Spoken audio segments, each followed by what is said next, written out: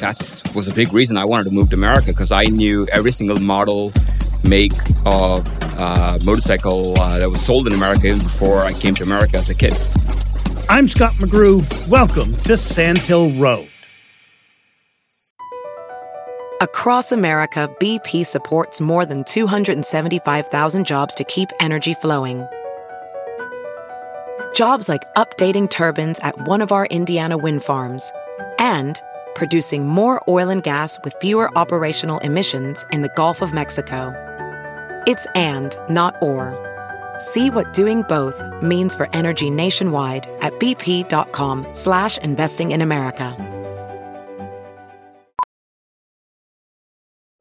Welding instructor Alex DeClaire knows firsthand how VR training platforms like ForgeFX can help meet the demand for skilled workers. Anywhere you go look, there's going to be a shortage of welders. VR training can help welding students learn the skills they need to begin and advance in their career. The beauty of virtual reality is it simulates that exact muscle memory that they need. Explore more stories like Alex's at meta.com/metaverseimpact. There's a document floating around Silicon Valley. You'll find it in the boardrooms at General Catalyst, Bain Capital, IVP, Lux Capital, and here at the table I'm sitting at Insight Partners. Which is, we wanted to bring the ecosystem together so we can all commit to innovating responsibly and create a framework. Ganesh Bell at Insight talking about the document, the framework that venture and startups are using as a written agreement about AI. The framework actually has 5 different things. One is, the first thing is actually committing to responsible AI. The second, transparency, followed by predicting the risks of AI and auditing and testing. And finally, a promise to make improvements as needed. Pretty simple, really. A promise made by startups to venture firms that fund them. And it's not a tough bar, be responsible, be transparent. Exactly. It is just an additional hygiene that we're bringing to the boardroom, if you will, right? Have you had anyone object to it? No, not really. What devil's advocate? Give me the objection argument. The objection argument seems to be, again, you have to ask the people that are objecting. If you listen to them, I actually only hear the fact that they agree with this. They agree with the fact right. that AI needs to be regulated. They agree with the fact that we need some frameworks and guardrails around AI. They agree with the fact that AI possesses lots of possibilities as well as dangers. So really the only valid point I've seen is the forcible enforcement of this on startups and bringing right, down and the innovation bar. There is no punishment phase. There's no if you don't then. Yeah. So we saw the EU regulation come to pass. The details of it are still yet coming. And I'm sure there will be some level of compliance period, for example, right? And you have interesting cases that are developing like OpenAI versus New York Times, right? So there's similarly a lot of things that startups have to go through on basic HR policy, legal policy, what is fair use, what is training, and what is generally acceptable, and also be more mindful. Some of this is also just being mindful. The agreement, called the Responsible AI Agreement, was created in conjunction with the U.S. Department of Commerce. If there were to be an objection, I kind of searched around for it, but I didn't find anyone particularly worried or upset that the government was involved, that the Commerce Department was involved, that, there is this pushback, particularly among conservative circles, about, how much government should be involved in social networks and what social networks should have to report back to the government, that kind of stuff. There was very little pushback as far as private industry, private money, and the U.S. Commerce Department, teaming up, even if with the best intentions. I agree with you. The only pushback we've seen from some star investors looks more like grandstanding and wanting to appear to be more founder-friendly and casting others who are taking an initiative here to not appear as founder-friendly. In fact, it's quite the opposite. We are being founder-friendly because our founders need these resources. And I think the government has taken the right steps by putting it in the Department of Commerce, for example.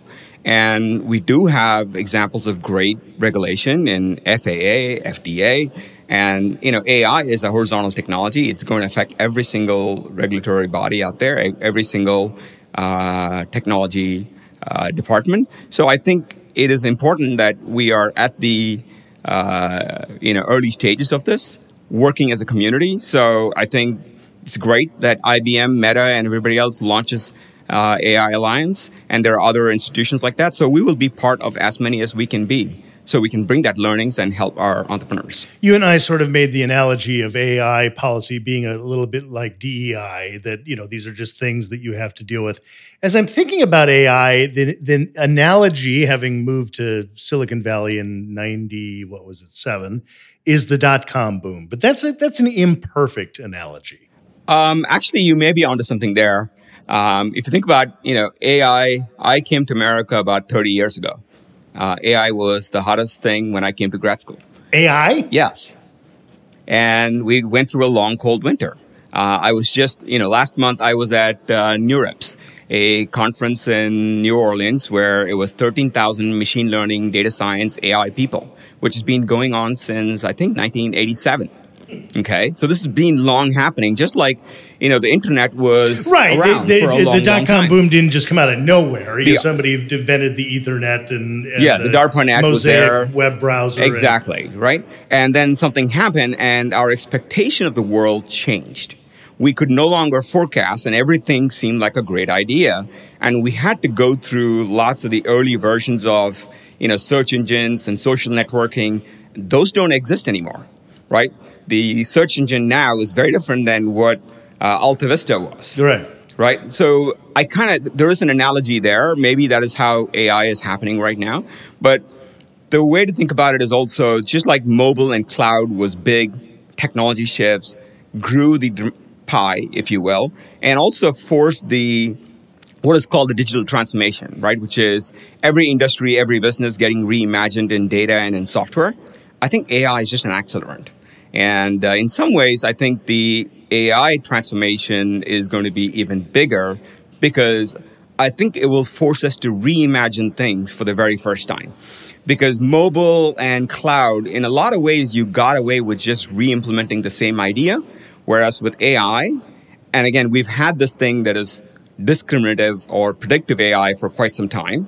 The big imagination that has captured everybody's imagination over the last year or so is this generative AI. Right. And that is still in the early days. Yeah, right? that's generative AI is what really, hey, write me a limerick that uses, my dog's name sort of thing. It's sort of basic, but it really captured people's imagination in a way that, like predictive AI that, predicts a windmill, is going to fail this part.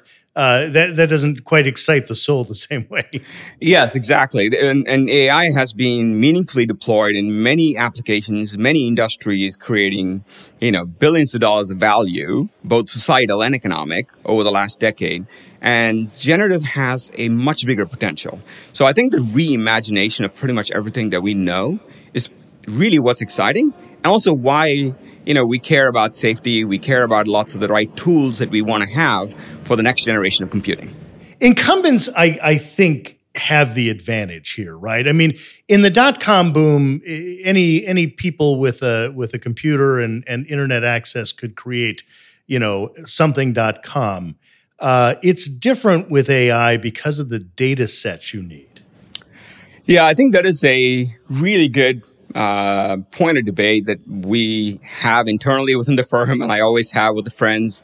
Do incumbents automatically win? It seems like in the early innings, the incumbents probably have the biggest halo effect of AI because they have distribution advantage. They can quickly incorporate AI into their applications. But what we haven't seen is this unfold quite a bit, right?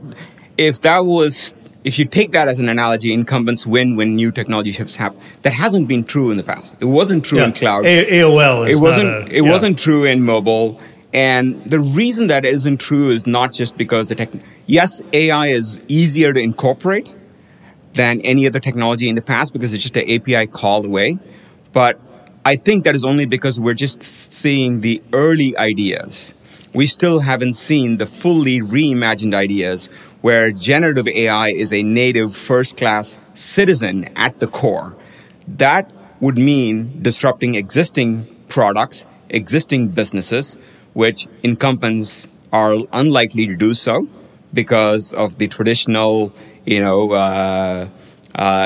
blocks that they have in terms of innovator's dilemma, if you will. Right. And I think startups that are working on the next generation of ideas, and I'll give you just my own industry. I grew up in enterprise software. I've been fortunate to be in every stage, every size of a company, from being an entrepreneur to taking companies to IPO to working in really large conglomerates. I've seen innovation happen at all levels.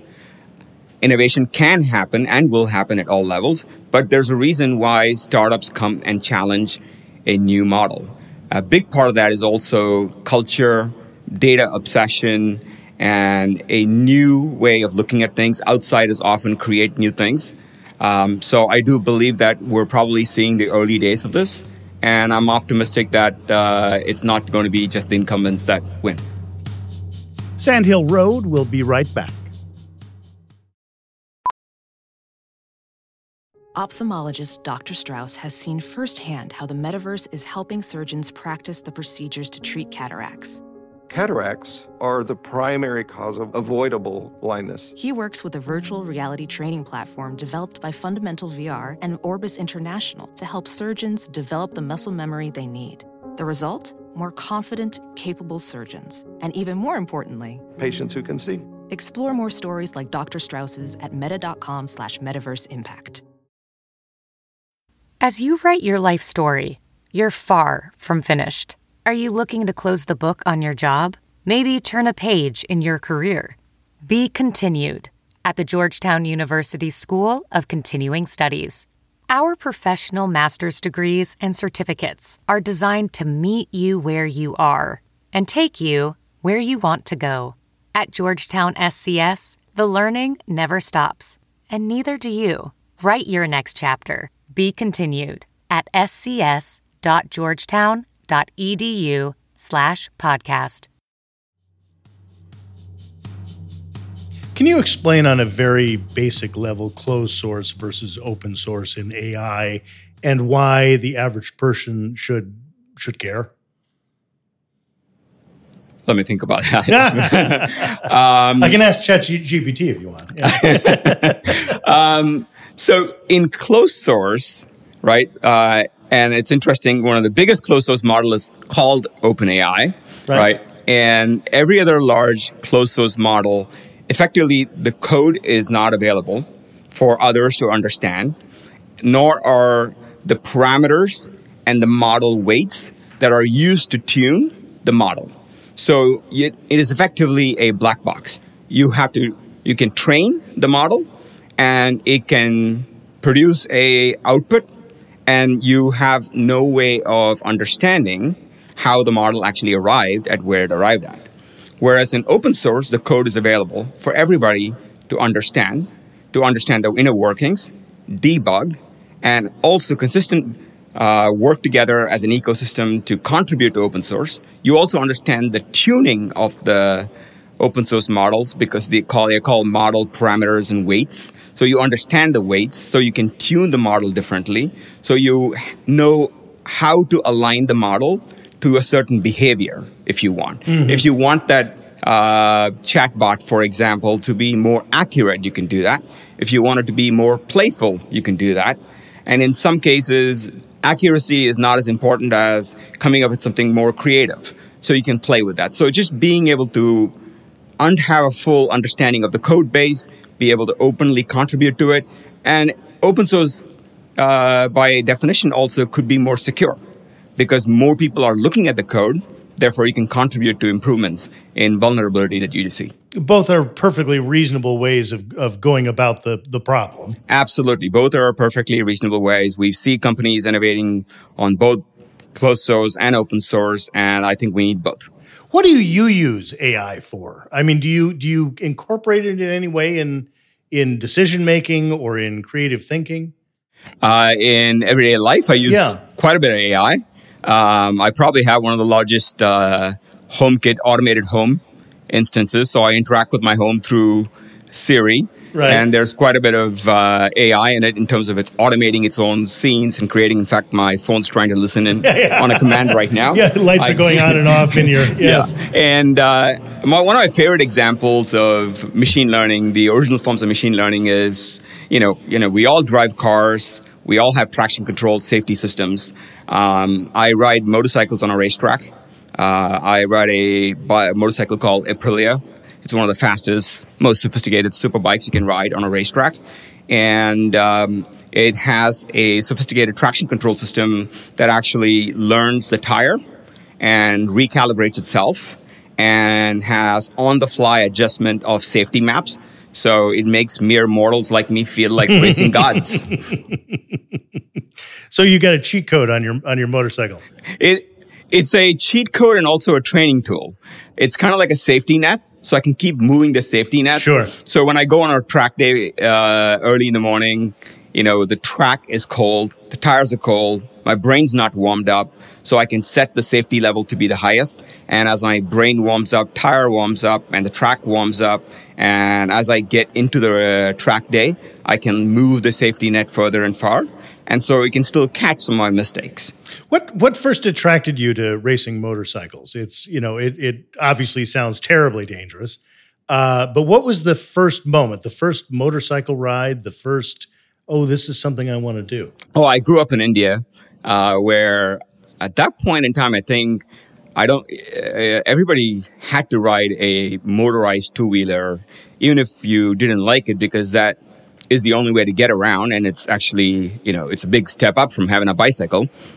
My uncle used to work for a motorcycle company called Royal Enfield. They still make motorcycles. In fact, they export them to the U.S. right now. And growing up in India, all my biggest sporting heroes were all Americans.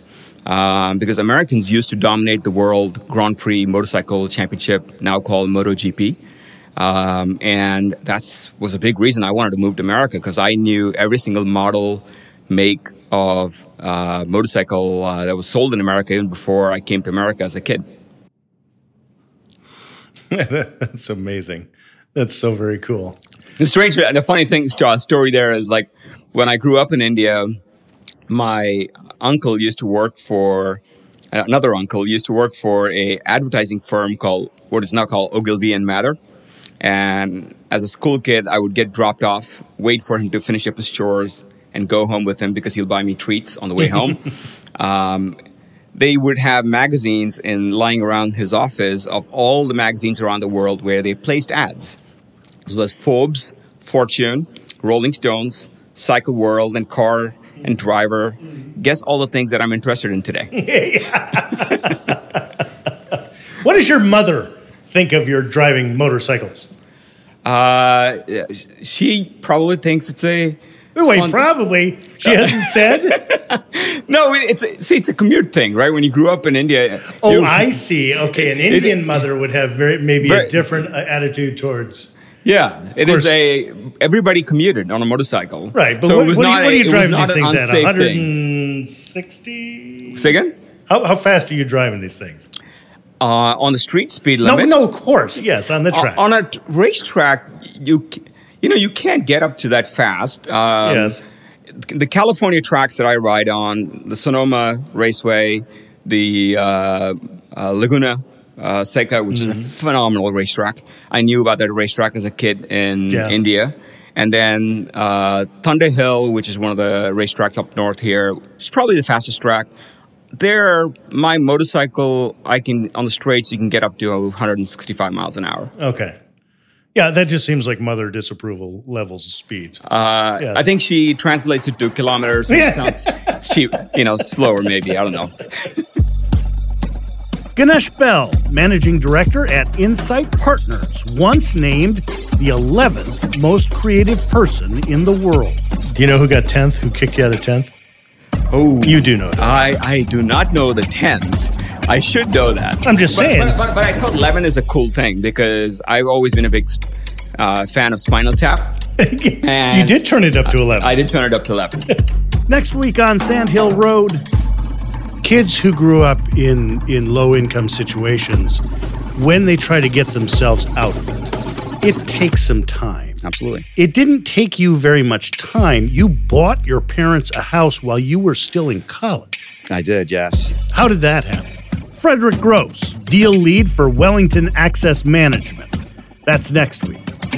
Sandhill Road is produced by Sean Myers under the leadership of Sarah Bueno and Stephanie Adruni. For more interviews with Silicon Valley's most influential entrepreneurs, check me out on TV at Press Here. That's Sunday mornings on NBC Bay Area and everywhere in the world on iTunes and at PressHereTV.com.